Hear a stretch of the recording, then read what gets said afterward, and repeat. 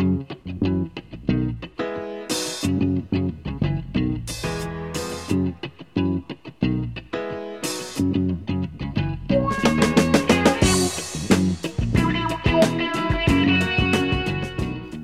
a rare thing when one person can come forward and change the course of American history, but our next guest did just that.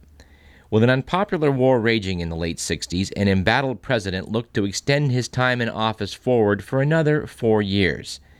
Many were calling for someone to challenge Lyndon Johnson in 1967. The Vietnam War was increasingly seen as raging out of control with no clear goals in mind. And at that point, Eugene McCarthy of Minnesota decided to come forward from a group of anti-war senators to challenge LBJ. With a surprisingly strong showing in the New Hampshire primary, McCarthy played David to Johnson's Goliath. The president then stunned the nation by withdrawing from the presidential race. Next, Senator Robert Kennedy threw his hat into the ring as LBJ pulled wires to get Vice President Hubert Humphrey the nomination. What followed was worthy of a Shakespearean tragedy as Eugene McCarthy and Bobby Kennedy fought it out in the primary states. It's all in your history books, the battle of Johnson-Humphrey versus McCarthy versus Kennedy. And joining us today on the program is the distinguished former senator from Minnesota, Eugene McCarthy. It is said that those who do not know history are condemned to repeat it. As we face troubled times, a war raging overseas that looks like a quagmire, and a president who's been less than truthful, and plans on the drawing board to reinstate a military draft, we can't think of a better guest than someone who's seen this sort of thing before and did something about it. Senator Eugene McCarthy, welcome to Radio Parallax. Thank you very much. Now, Senator, in the early 1950s, you were elected to the House, having previously been a professor of sociology and economics. That's right. And you were the first person in Congress who stood up to Senator Joseph McCarthy of Wisconsin and challenged him to a debate. I was, yes. How did McCarthy respond to that? Well, he said, this is not going to be an Irish brawl, is it, Gene? And I said, it depends on you. And it was a pretty orderly sort of debate. So did the debate actually take place? It actually took place, yes. Couldn't get anybody else to debate, Joe, so I thought I could handle it more. We did all right. Is there a record of this anywhere? This would be something for the Museum of Broadcasting. I don't know. I've got a text of it somewhere around. Wow. Oh, Senator McCarthy, you served in the United States Senate with Lyndon Johnson prior to LBJ becoming John Kennedy's running mate. The historian Robert Caro has called LBJ the most powerful man ever to have served in the U.S. Senate. Does that ring true to you? Well, I don't know. I guess he was the most powerful one that served in the Senate while I was there, but I don't know. I don't know what others have done in the past. I think that probably some of the senators at the time of the debates over anticipating the Civil War may have had comparable power. Yeah.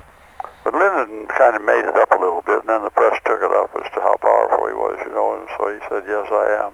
So that was something Lyndon Johnson himself was playing up. Yeah, he played it a little bit. Not too much. It didn't do a lot of harm, but he was pretty powerful, and in fact, an achievement before the election of 1958. He could then play the Republicans and the Democrats and the Dixiecrats against each other. It was a kind of a three-way deal. After the 58 election was the election I was elected in, but we elected about 15 new members of the Senate, Democrats. Quite a liberal bunch, I gather. That's right. So he didn't have to manipulate as he had before. He kind of had to stay ahead of the crowd. You were basically forming some of a nucleus for his civil rights efforts, I guess. We made the difference, yeah. Then it was just a question of when we'd act, and Lyndon really wanted us to act in early 63, before Kennedy was killed in 63. He thought we should have had a civil rights fight. He said you can't stop it. You got to do it when it's here. And he was pretty fatalistic about it. He said things like, we're going to pass civil rights legislation, but it'll be the end of the Democratic Party in the South. That's proven to be true this many years later, it would seem. It was true. He said it'd take 2 or 3 years, but that'll be it. But he said, you got to do it. And he knew it. And the Southerners were kind of tragic people then, because they knew that with the Civil Rights Act and with coming on, that their careers were over. And the old days of the Southerners controlling the Senate would be gone. And people like Strom Thurmond, I guess, jumping ship from the Dixiecrats, and as so many did, to become Republicans. That's right. Lyndon thought this was, of course, before John Kennedy was shot, that we should have had a civil rights fight in 1963. Kennedy had decided to finesse it through the 64 election and pick it up after that election. And Lyndon said, go away. We ought to do it now. I guess even though he'd become vice president, Lyndon liked to still come back over to the Senate and talk to his old colleagues such as yourself. He did like to because partly he was neglected by the administration. He said, anyway, that he wasn't included, so he never took his office out of the Capitol, you know. Other vice presidents had offices in the executive office building, but Lyndon kept his just outside the door of the Senate. I didn't know that. He'd kind of corral you as you were leaving the Senate at 5:30 or 6. Right. He'd kind of lie to open the door and say, come on in. And I gather some people thought it was inappropriate for him to do that and said, look, Lyndon, you're not a senator anymore. Well, some did, but it was all right. It was kind of interesting. They weren't being nice to him in the White House or in the executive offices, so he had a medical report on all the Southerners and all the anti-civil rights senators. He had their medical reports? Well, he knew about them. He had a medical opinion on them all who were against civil rights, and he had a reading on everybody. Well, in 1964, the choice for LBJ's vice president came down to you and your good friend and fellow Minnesota Senator Hubert Humphrey. Lyndon was pretty well set on Hubert from the beginning, but he wanted a little bit of excitement at the convention. And Hubert said, I'll do anything you want, and I mean anything. So he picked Humphrey. I said, I only lost by one vote. And I said, what do you mean by one vote? I said, there was only one vote cast. Well, Humphrey became LBJ's vice president and got someone embedded in the whole Vietnam policies of his administration. Did you try and work on Humphrey to try and separate him from Johnson on that? Well, once he took over for Johnson's position, there wasn't much you could do. Well, you also served in the Senate with John Kennedy. That's right. I was in the House with him too. And I guess you got along pretty well. You know, Bobby was a different problem, but Jack and I was invited to his birthday parties and I was invited to his wedding, which was considered really being invited in. And he asked me he was handling the education bill in the Senate to give a speech against the loyalty oath. In your opinion, do you think Vietnam might have been avoided had not Jack Kennedy been assassinated? Well, I don't know. I'm of a mixed mind. There are two ways to look at it. One, trying to prove something after Cuba, and the other was the fact that he stopped the Cuban thing and also the Laotian thing. Yeah. That he might very well have done something about Vietnam, too. Well, were you surprised to see the Vietnam War expand so dramatically as it did in 1965, after Johnson had run as a peace candidate against Barry Goldwater? Johnson said he wasn't going to send American boys, but I guess his advisor said, look, we can do it, we just got to have a lot of troops in there. He said before he got done, about 500,000. Yeah. Johnson thought he was going to win. Kennedy had only sent in 17,000. It was quite a remarkable expansion, at least three times what we have in Iraq right now. And then Nixon extended into Cambodia, Right. And extended the bombing, It was in some ways the escalation was like that in this world. Although the situation was a little better there. You at least had a defined government you could talk to. Right. What did you think of Nixon, by the way?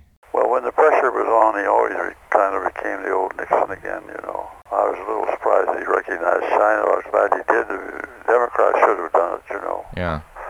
His career, the last thing he'd ever do was recognize the Chinese, and it was the last thing he did do. He made himself an honest man.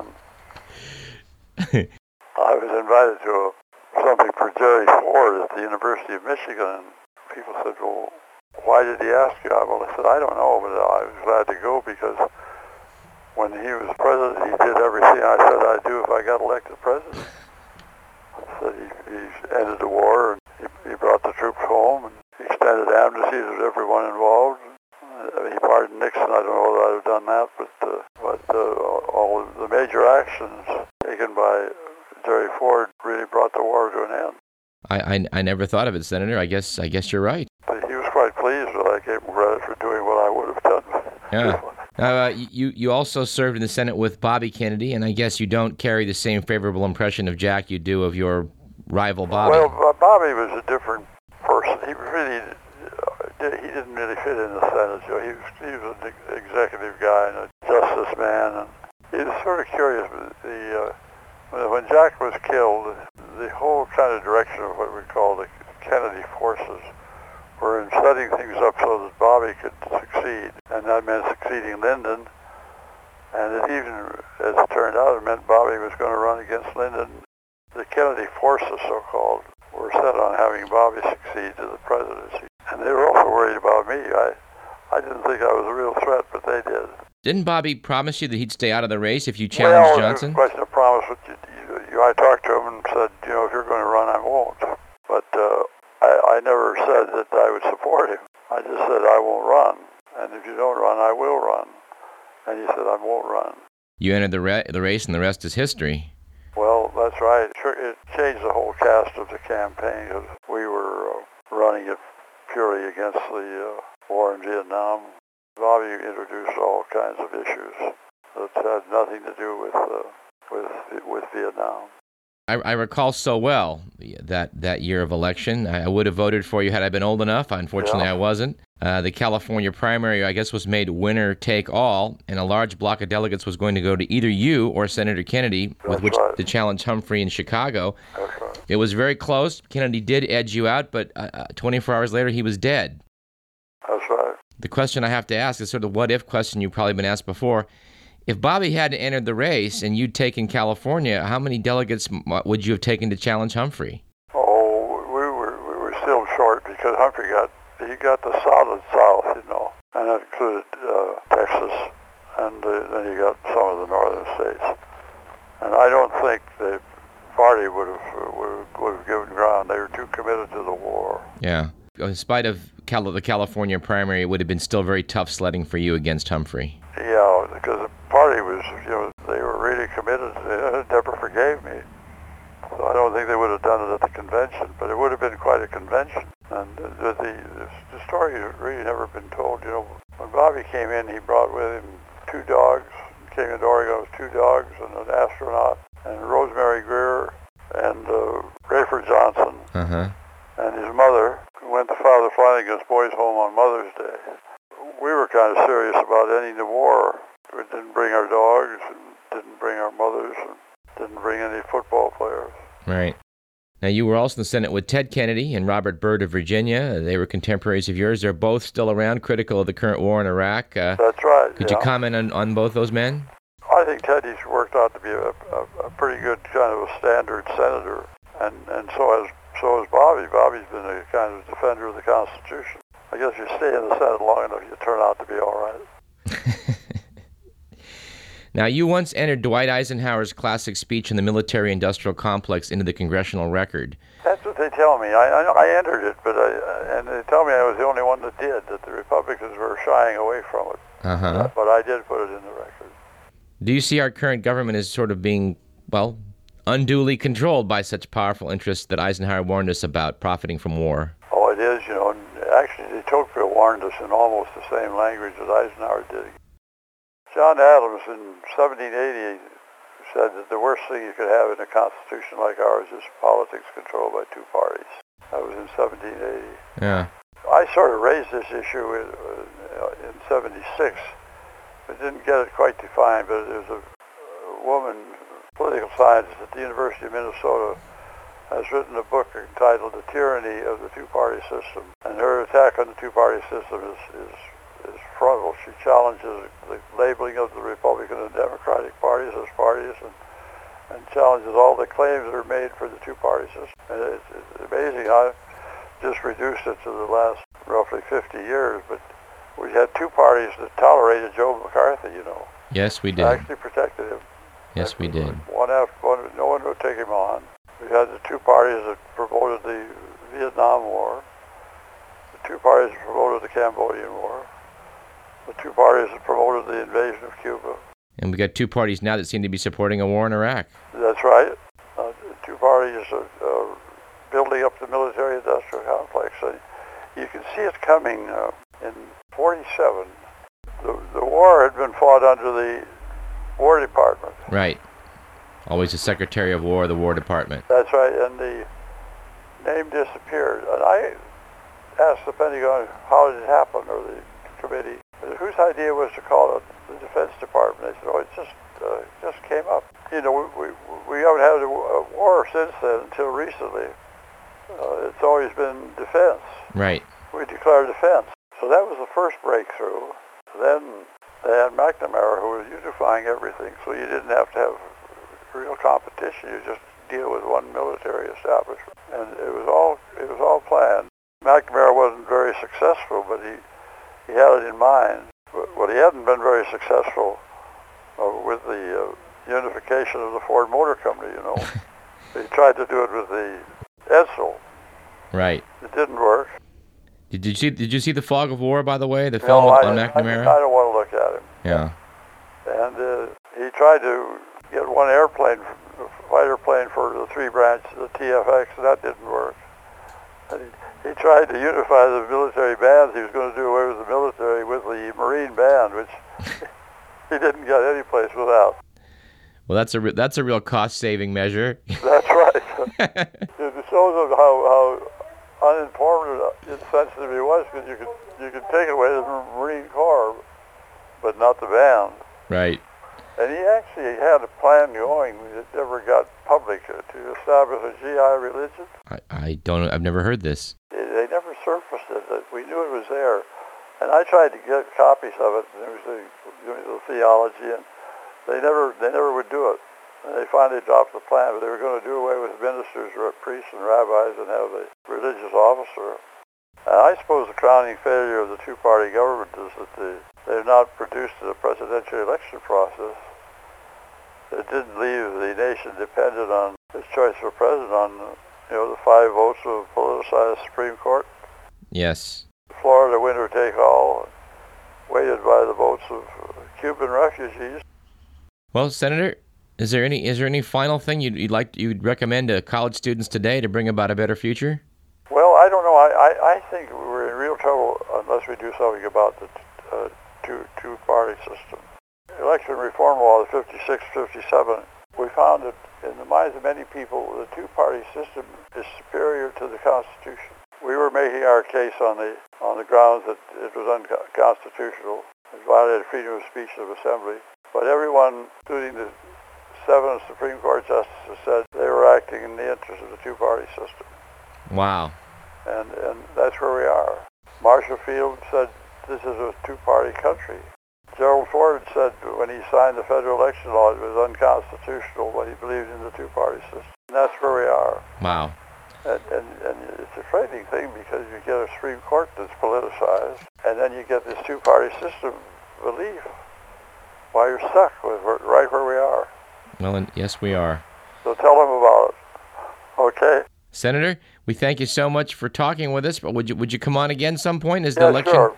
Give me a call sometime. Well, we'd love to do exactly that. All right. All right. Well, thank you once again. Bye-bye. Righty. I can't tell you how pleased I am to have brought Senator Eugene McCarthy to this program. He is a figure from the history books, and I'm delighted at his invitation to call back, and I think we will have to do that in the future. You're listening to Radio Parallax. This is KDVS 90.3 FM, and I'm your host, Douglas Everett. Yeah, come on, all of you big strong men. Uncle Sam needs your help again. He's got himself in a terrible jam way down yonder in Vietnam. So put down your books and pick up a gun. We're gonna have a whole lot of fun. And it's 1, 2, 3. What are we fighting for? Don't ask me, I don't give a damn. Next stop is Vietnam. And it's 5, 6, 7. Open up the pearly gates. Ain't no time to wonder why we're all gonna die. Well, come on, General, let's move fast. The old big chance has come at last. Gotta go out, get those Reds. The only good commie is the one that's dead. And you know that peace can only be won when we go to all the kingdom come. And it's 1, 2, 3. What are we fighting